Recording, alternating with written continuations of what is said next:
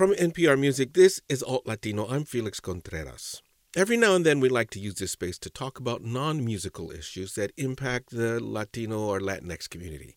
And this week we're going to do just that with 3 different stories. We're going to turn our attention to the U.S.-Mexico border and the children who had been separated from their families and now either can't be found or can't be reunited with those families. We're going to hear from a Southern California vocalist who just released a new EP that addresses social issues, including those children. But first, we're going to visit with our familia at Radio Ambulante, NPR's only Spanish-language podcast. We're going to hear all about their new season and celebrate a production milestone with Radio Ambulante host Daniel Alarcón. Okay, congratulations. I saw you guys had, your 25 millionth download? Is that what it was? Yeah. It's a particularly big milestone, man. If you think, I remember when we started in our basement in California, not knowing what kind of microphone to buy or how to upload a podcast to iTunes. It's a big milestone, but there was a lot of little milestones before that, and it's huge. It's huge for us. Who is your audience? Who's out there listening? Who are these 25 million people out there? I think of the audience in thirds. A third is Latin Americans living in Latin America. A third would be Latinos living in the United States. And maybe a third is like non-Latinos living in the United States or elsewhere trying to learn Spanish. But roughly speaking, that's held throughout the existence of Radio Ambulante. Let's talk about your current season that we're right in the middle of right now. What stories have you done so far, and then what can we expect for the rest of the season? Well, as you know, 2020 has been a tough year for everybody, being that we're the narrative journalism podcast in Spanish at NPR. We get a lot of historias de denuncia, a lot of stories where people are trying to expose some kind of injustice and right some kind of wrong. And those stories are super important, and we always take them on. But we also felt, for a couple of reasons, just given the kind of bleak moment that we're in, that we wanted this season to be a little bit different from a typical Radio Ambulante season and do maybe a little bit less of that. What we wanted was stories that are entertaining, that remind people that life can be great, that people laugh and cry and dance and fall in love.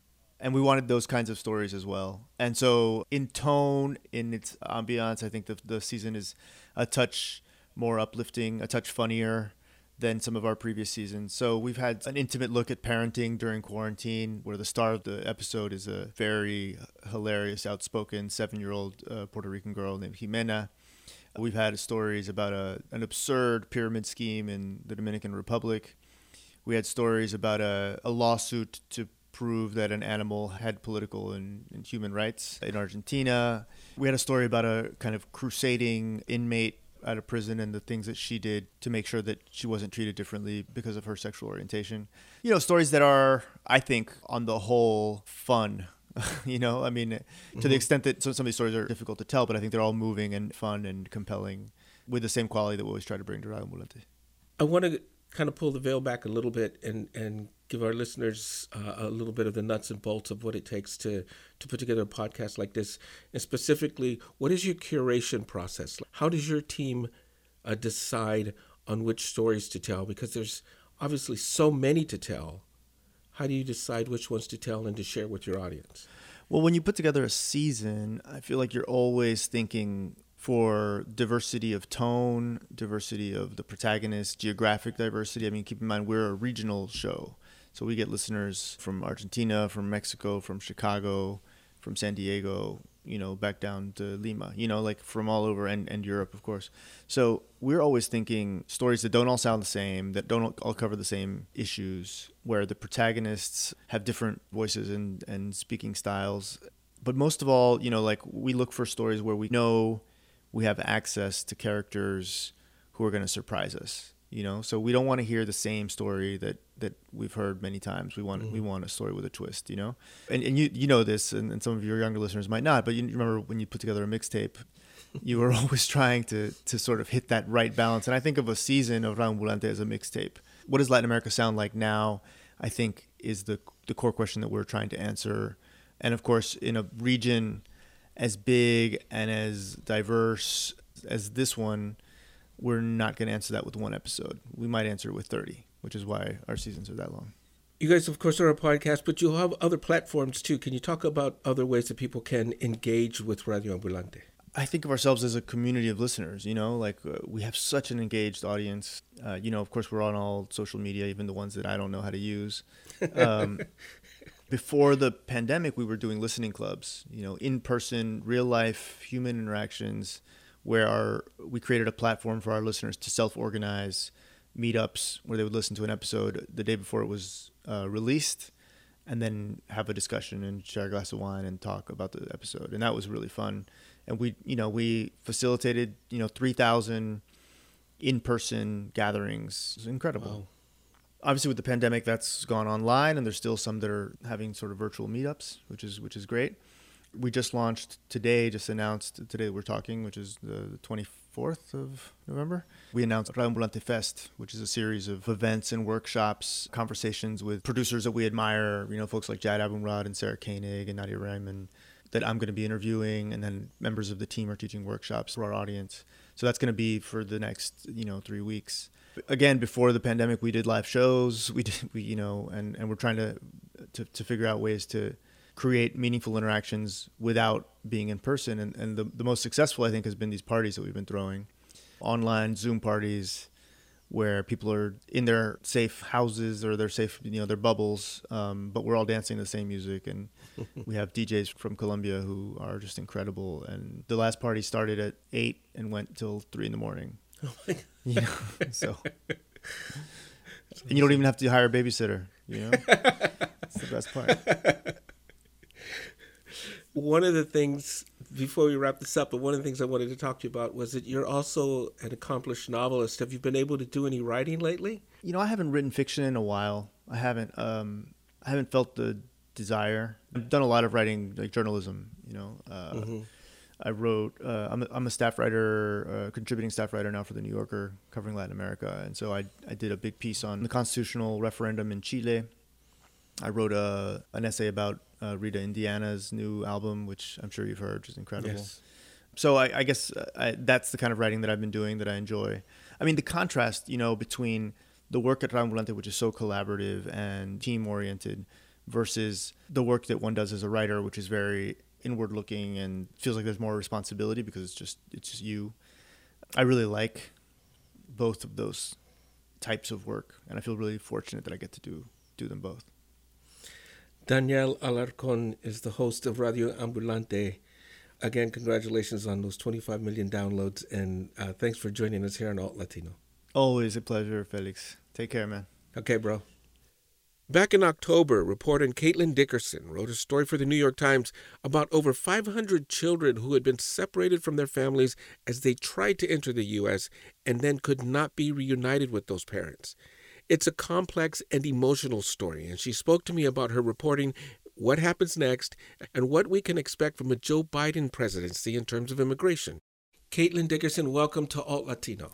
Thank you for having me. Okay, before we get into the current state of things, let's go over very quickly the things you found in your reporting from back at the end of October, because those were pretty startling revelations back then. So at the end of October, it became clear that there were more than 545 parents who were separated from their children at the border who still had not been accounted for, still hadn't been found by the federal government. And then the next month, the number went even higher, over 600.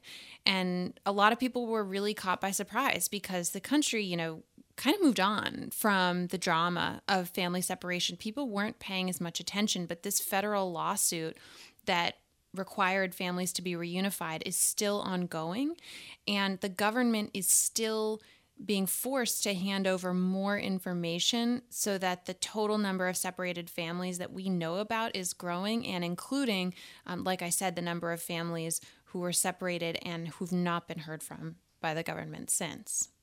In your reporting, you indicate that at some point the courts had to intervene to make the Trump administration be more forthright about how many children were involved in these separations, correct? Have they followed through and answered those questions? The government has fought tooth and nail at every turn to withhold information about separated families.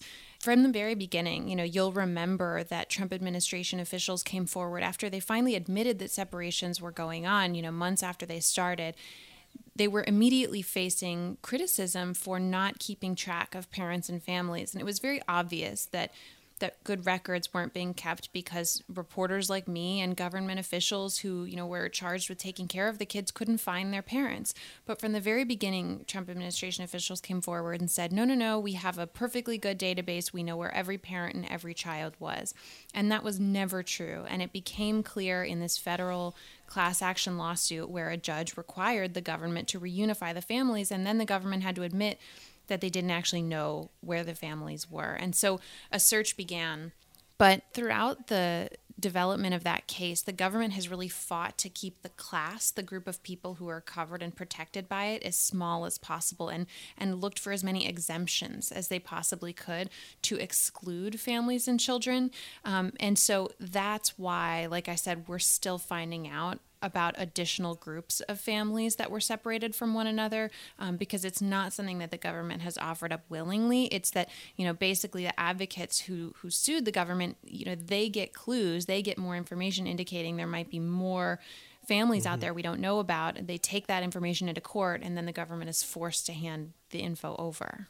Give us the bigger picture on why these children are being held and by which agency or agencies. So with the 600 kids in question here, it's important to point out that they're not in federal custody, and we don't know where they are. And in fact, some of them could even be back with their parents. So, the issue and the cause for concern here is not that, the government is sort of holding hostage 600 kids in federal custody and doesn't know where their parents are. It's not that. It's really that, now is a time when the court has found the government needs to, one, make sure that families have been offered the opportunity for reunification, and two, potentially even provide some sort of reparation, some sort of, mental health care. There was a big news story this week about the government fighting against having to provide mental health care services to separated families, but that's something that's come up in court. And so the point, again, is not that we know that the parents and children remain separated. It's that they haven't been accounted for. We don't know their situation. We don't know if they were offered the potential for reunification. We don't know how they're doing, and we don't know how they were impacted by this really unprecedented and probably most controversial policy of this administration. One of the things in following this story through your writing and through your reporting that really just boggles my mind is the idea of trying to track down the parents and how it's seemingly like trying to find a needle in a haystack. This complicated and exhausting work of trying to go back to the countries of origin and track down people who, in some cases, don't want to be found. Mm-hmm. Can you talk a little bit about that and what that process was like for the government? Sure. I mean, I was in Guatemala this fall and traveled around a bit and saw just how very different life is and what kinds of circumstances people were running from. It was incredibly dangerous in some areas where I visited, and we had to have all kinds of security infrastructure in place to make sure that I was safe, because some of the families I was talking to were being pursued by some of the gangs that have come up in many asylum cases. And so it's hard, I think, for Americans to understand sometimes, especially if the government has your child and they're trying to track you down. How is that difficult at all? But as you pointed out, a lot of times these families were running from circumstances that required them to keep their location secret. A lot of times families didn't even tell, people in their community, even their other family members, where they were going when they left, because they're trying to hide. And so that creates this additional barrier when the U.S. government is trying to track them down later. And on top of that, a lot of the families really aren't trusting, and they have little reason to be trusting. So, there's one separated mother and child who I've been writing about, who were apart from each other for more than 2 years. And she talks about how when lawyers started reaching out to her, calling her when she was back in Guatemala, they wanted to offer to try to help reunite her and her son. But she was scared. I mean, she had no idea who these people were. And all she knew was that the U.S. government had detained her for more than 7 months, kept her separated from her son for more than 2 years. So she thought that, hearing from anybody who seemed to be connected in any way with the American government could only mean more bad news for her family. And it took a while to win over her trust enough for her to be willing to be involved in the lawsuit to try to get back to the U.S. Before we talk about your perspective or your views on the upcoming administration, what about right now? What can the government do to try to remedy the situation, and are they doing it? And Let me preface that also by saying that we have this image of the government as an entity, but there's got to be individuals within the structure that are trying to do the right thing, correct? It depends what you are talking about when you describe, the issue or the problem, and what you're talking about when you describe like doing the right thing. I think that actually there are very few people left working for federal government agencies, quite frankly, right now, who want to take a more humanitarian and more sort of open and accepting approach on immigration. That's not to say that they don't exist, but I have watched over the last 4 years pretty much anybody who wanted to try to find a way to allow in more Central American children, more Central American families. I've watched them either quit or be fired. And so these agencies are really pretty bare. They're operating with much lower staffing levels than what's typical. And so there's going to be a lot of rebuilding just to get these agencies functioning again, because they've really been hollowed out. I think that's something that people don't realize because there's just so much happening at once under this administration, right? In terms of remedying any kind of harm or repercussions of, the harsher policies of this administration, and it's not just family separation too, it's the expulsions of kids who've been sent back to Central America without their families being identified. It's expulsions of kids who've been sent to Mexico even though they're not from Mexico, kind of randomly sent to and fro across international borders. There is not, to this day, a federal government effort to identify families that have been separated or otherwise destabilized by the American enforcement policies that have been in place recently. And there may be eventually, but as we've been talking about, those families are going to be hard to find. And those impacts are going to be, things that continue to manifest for years and decades in people's lives. So it's really just the very beginning now. Let's have you pull out your reporter's crystal ball and try to anticipate what kind of changes do you think we'll see with the incoming Biden administration in terms of immigration policy and specifically with this issue of the children? I think you can imagine, and I think we can expect Joe Biden to pretty quickly reverse some of the lower hanging fruit Trump administration policies that have been most intensely criticized. His travel ban, and the policy called MPP, which requires asylum seekers to wait in Mexico while their cases are being heard. Refugee resettlement numbers will go back up. Temporary protected status for people who are from countries that have experienced really severe environmental disaster or really severe destabilization and were provided temporary relief in the American immigration system. That was taken away by Trump, and I think that Biden will bring that back.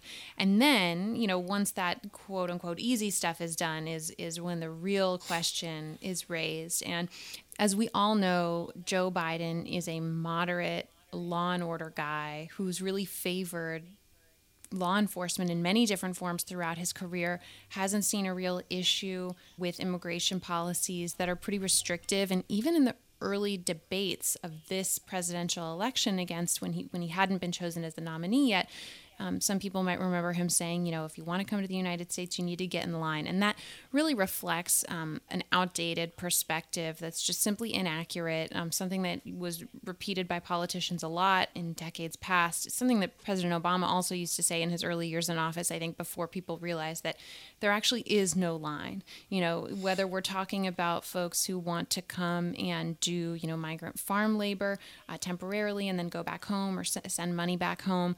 There is a small number of guest worker programs that were available for that kind of work, but the vast majority of agricultural work done in the United States, more than 90%, according to most estimates, is done by undocumented workers that our economy obviously relies on. For Central American families who are fleeing violence, instability, abject poverty, again, almost no avenue for them to come to the United States other than to request asylum, which is a perfectly legal process despite the way that it's often described. So I think that we can expect to see Joe Biden having moved slightly to the left, because I think that what President Trump has done in an interesting way, he's put a lot of attention on policies that he's introduced that were brand new and more aggressive than people had ever seen before. and really upsetting for a lot of the American public, but he also drew a lot of attention to situations and problems that have existed for a very long time, that predated him for a very long time. So I do think Joe Biden is going to have to answer for some of those problems, but I don't think that we're going to, expect ICE to be abolished or for our system to completely be transformed overnight. Before we bring this discussion to a close, let me ask you something. Let me ask you this. Why immigration? You have been covering immigration for New York Times for a while, 5 years now, and you have quite an extensive background covering this subject. What is it about this policy, about this aspect of government that attracts you to it as a journalist? I wish I knew the answer to that question, Felix. As you know, I grew up in a place in the Central Valley of California where immigration is kind of everywhere, but it's not something at all that I grew up thinking I was passionate about. I think the honest answer is that, when you show up in a newsroom and you've graduated from college, your best shot at getting hired and building a career is to pitch smart ideas that sort of show you have a level of sophistication that's maybe a little bit above your age and your level of experience. And because I had that background, and then because in college it was something that I studied, I always just knew a lot about immigration. And so my best story ideas, my strongest pitches for things that weren't being covered, that people weren't paying attention to or weren't thinking of in the right way, had to do with immigration. And then it evolved organically from there. And I have thought a lot about whether I should move on because, right, as you point out, 4 or 5 years is traditional in a news outlet for people to cover a beat and really kind of master it and then take something else on.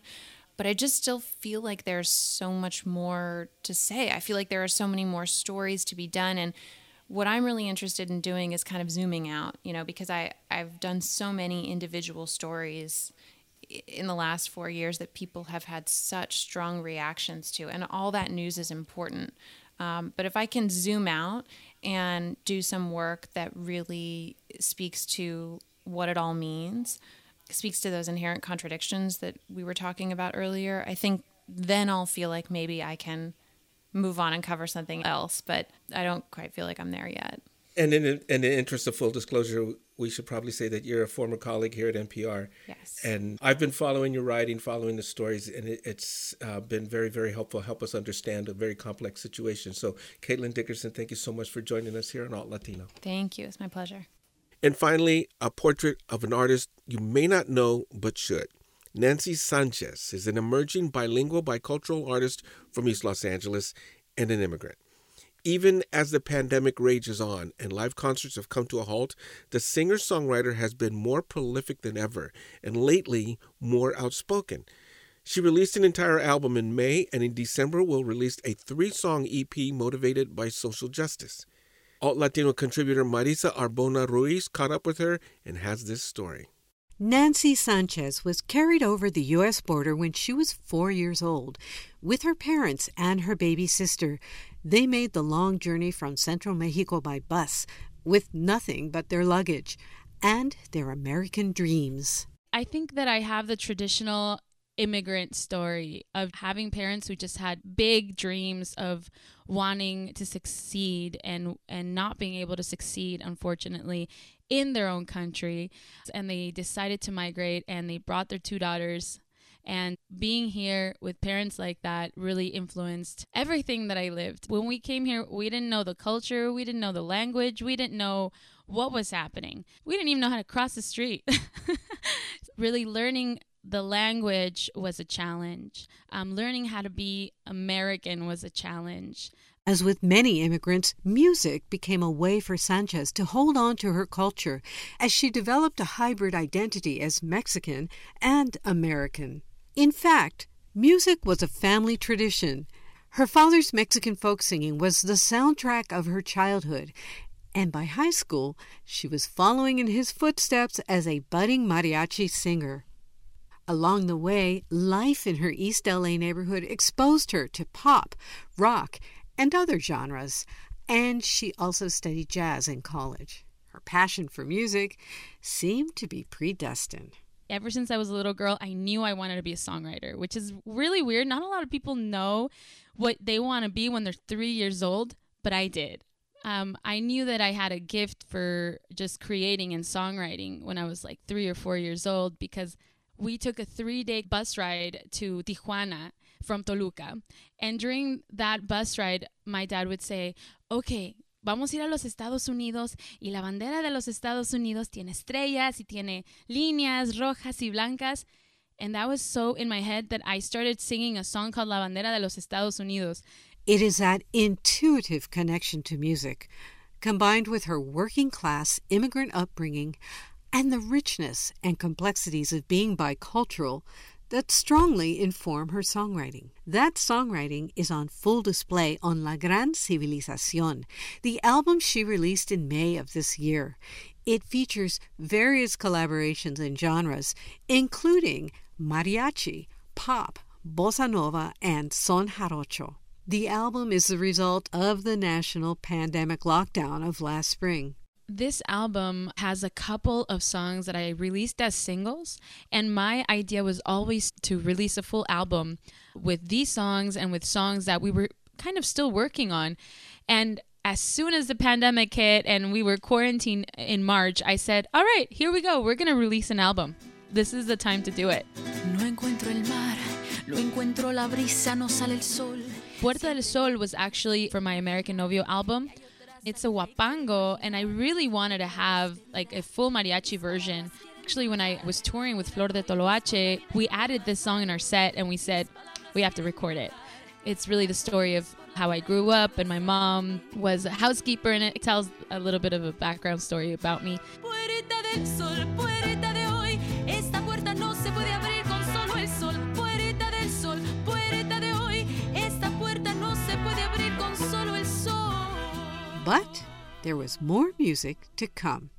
As social unrest gripped the nation, she was inspired to write her powerful upcoming EP, Say Something, during the height of the Black Lives Matter protests. It releases December 11 on Bandcamp, and it's 3 very moving songs aimed to spark social justice and motivate what she calls the newly activated generation. In these songs, Sanchez wields a brand of power charged with a soulful beauty that evokes both the heart and mind amidst all the chaos. I wrote all 3 songs pretty much in the same week. I was so fired up about what had happened with George Floyd. The city was literally on fire. This is the year where we just kind of woke up, like we were forced to wake up and take action, like any action, even walking the streets and holding a sign. No mantenernos callados, siempre estar hablando, like keep the conversation going, and if you see something that is wrong, you say something. That's the whole point of the EP. The title track, Say Something, is a beautifully orchestrated song with a pop infusion that does just that. It is an anthem for this new generation to speak up and demand government policies that protect civil rights and ensure justice.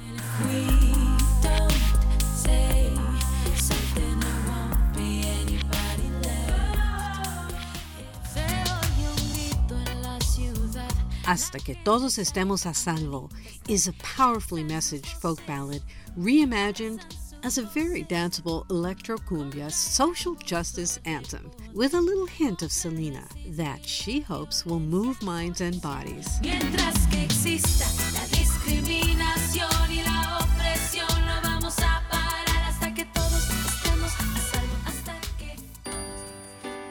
The Kids Are Still in Cages is a stunningly powerful ballad that not only speaks out to a humanitarian crisis, but does so through her own immigrant story. I want people to identify with the humanity of the situation. They've been literally ripped away from their parents. How can you live with yourself? Since she crossed the line in 1989, that little girl who sang rancheras now meets us at the crossroads of change. For NPR's Out Latino, I'm Marisa Arbona Ruiz. You can see a stunning video for The Kids Are Still in Cages on our website at npr.org/altlatino. Thanks again to Marisa Arbona Ruiz, Caitlin Dickerson of the New York Times, and Radio Ambulante host Daniel Alarcon. And thank you for checking out our magazine show this week. I hope you heard something that inspires or educates or both. You have been listening to Alt Latino from NPR Music. I'm Felix Contreras. Thank you for listening. Please be careful out there.